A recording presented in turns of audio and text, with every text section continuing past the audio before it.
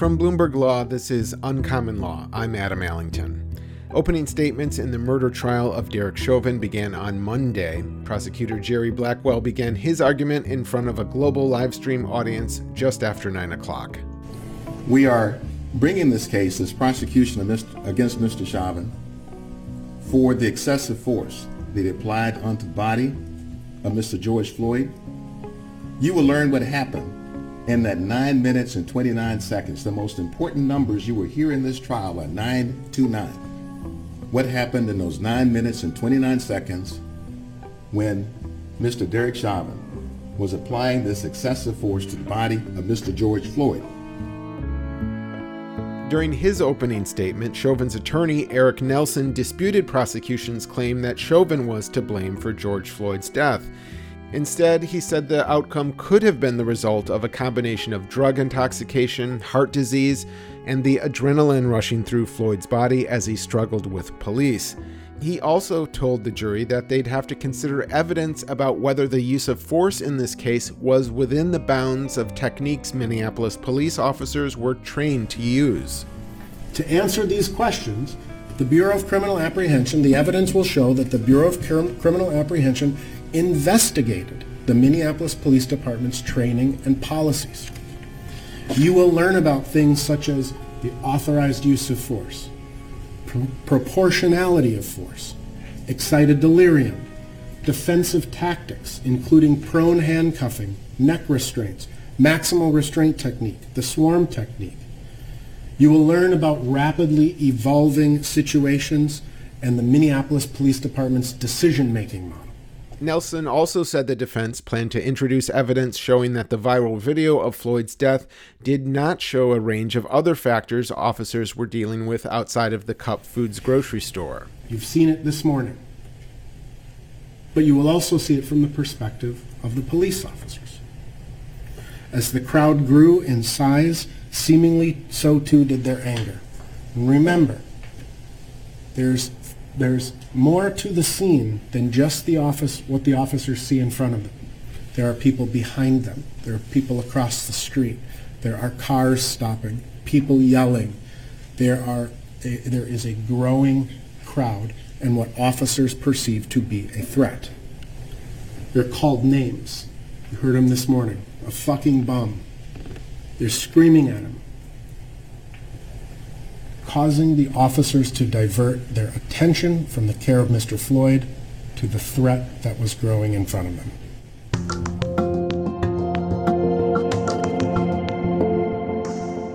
With me here to discuss some of the opening statements and witnesses that have been called so far is Echo Yanka, a professor of criminal law at Cardozo School of Law in New York City. Professor, thanks for joining me again. So with the opening statements, both sides have a narrative to draw here, but it seemed that the prosecution really chose to focus on the time factor, the 9 minutes and 29 seconds that Chauvin pinned Floyd to the pavement. Was that an effective strategy, in your opinion?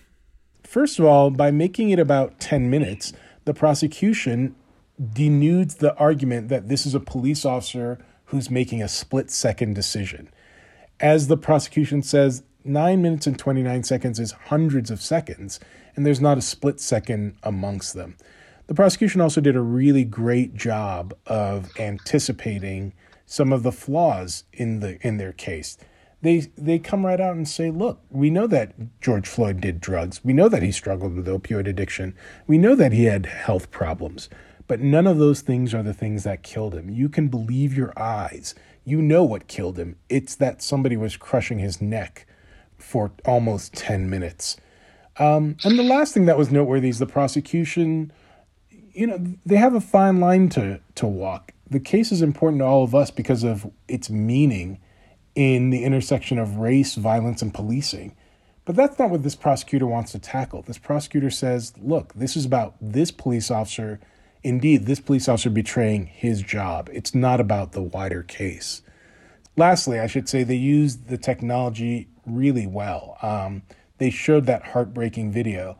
One of the quieter moments I thought that was really powerful in the prosecution was they showed a picture of Derek Chauvin in various minutes of George Floyd's death, right? So here's a picture of Derek Chauvin at 3 minutes. Here's a picture of Derek Chauvin at 6 minutes. Here's a picture of Derek Chauvin at 9 minutes. And Derek Chauvin looks unmoved and unmovable during all of those. And that just hammered home a sort of callousness.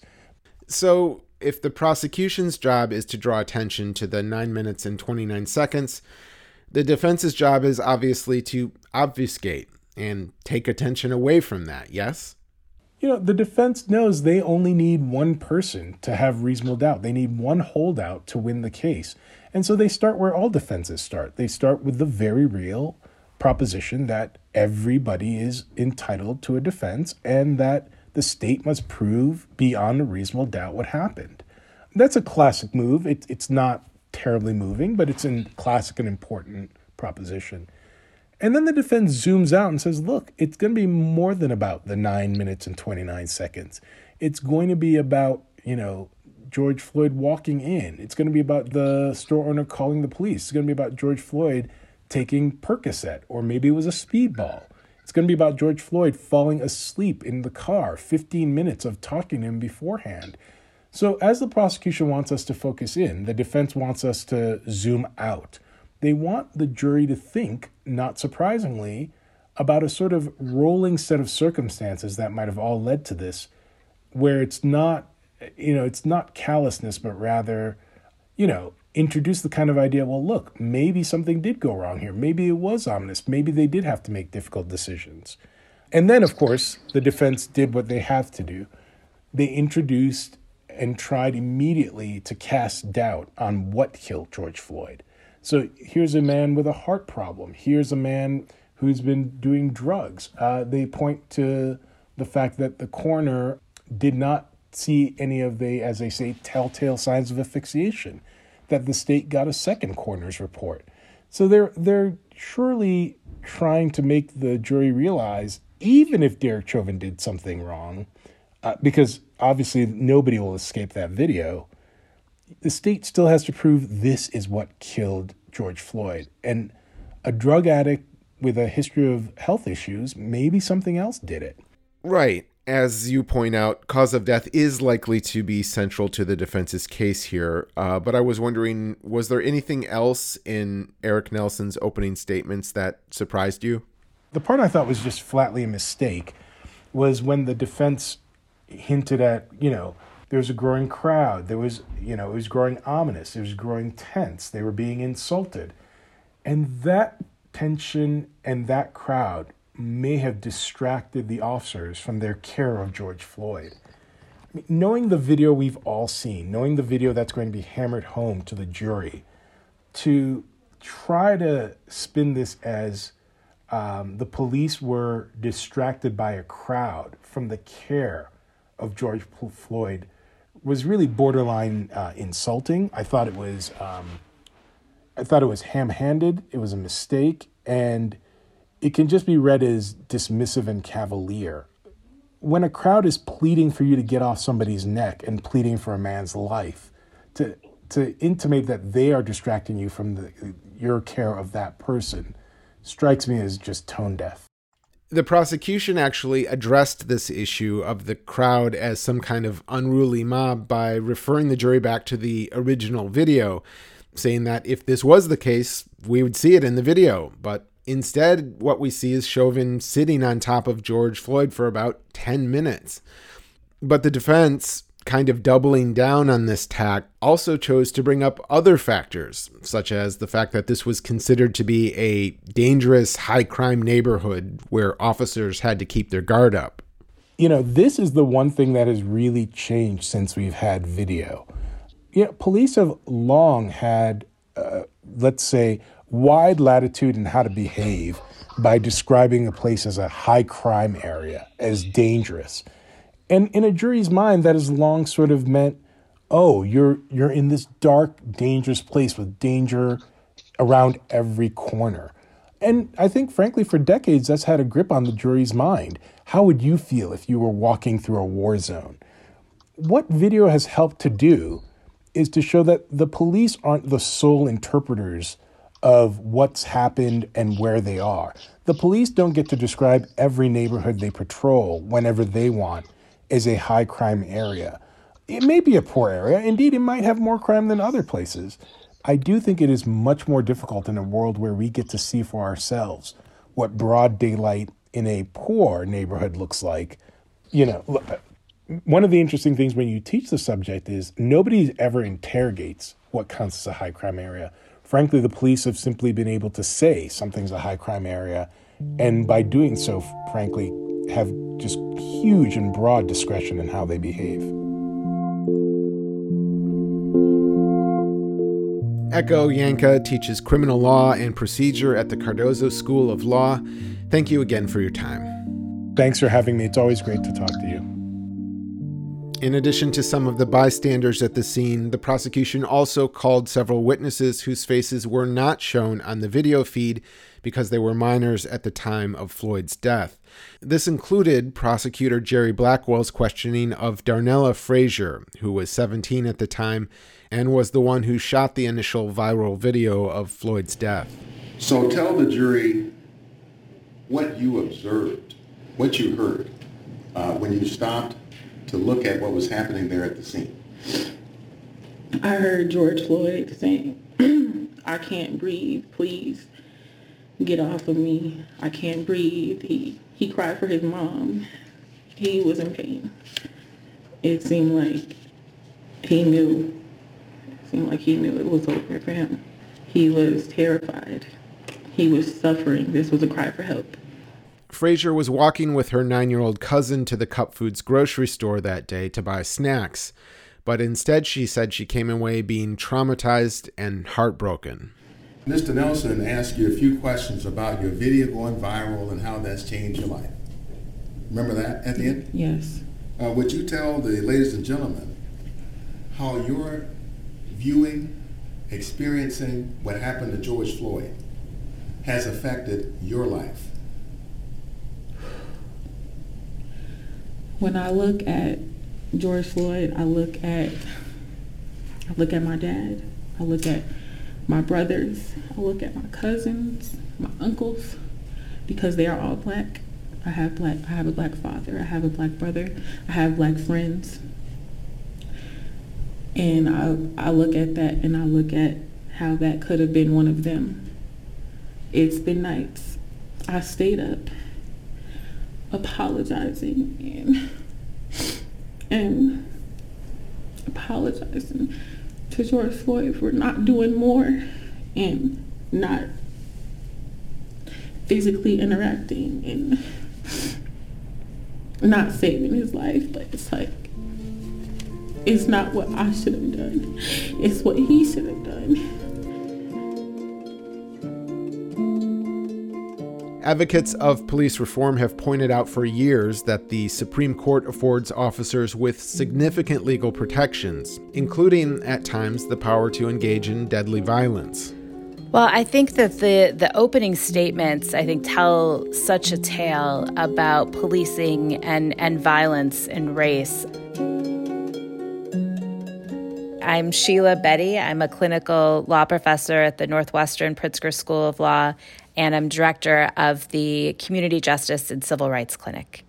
So, Sheila, was there anything about those opening statements that struck you as particularly telling or noteworthy? The opening statements, both from the prosecution as well as the defense, starting with the prosecution, one of the things that I was just so struck by is the fact that the prosecution really made clear that this is not an indictment of policing. This is not about the institution.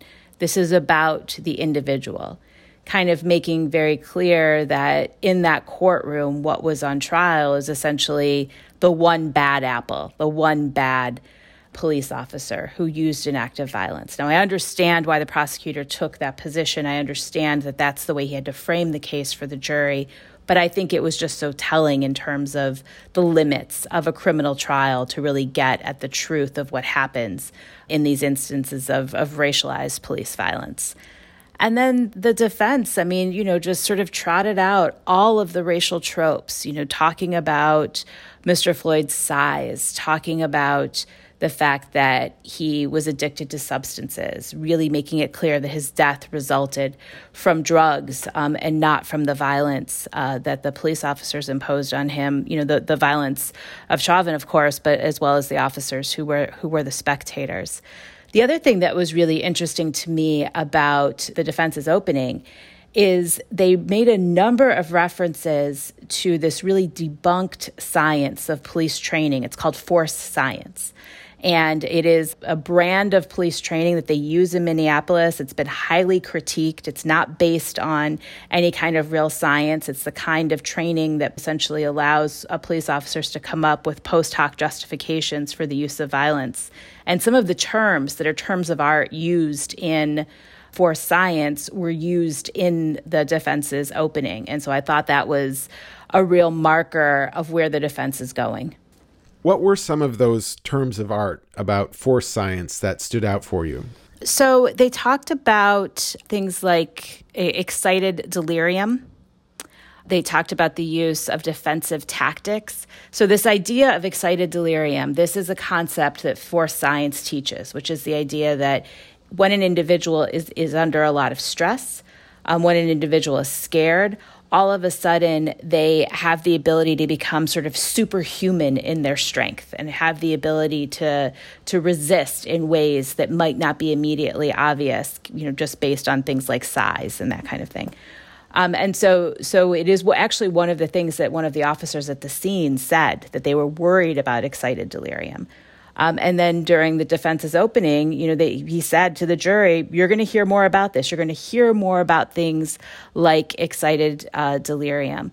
And also you're going to hear about things like human factors, which is the idea that sort of, again, when you're in these stressful situations, you have to make split-second decisions, and officers are often perceiving a threat that may not be there because of these human factors. And that, again, is one of the brand's hallmarks of this force science training.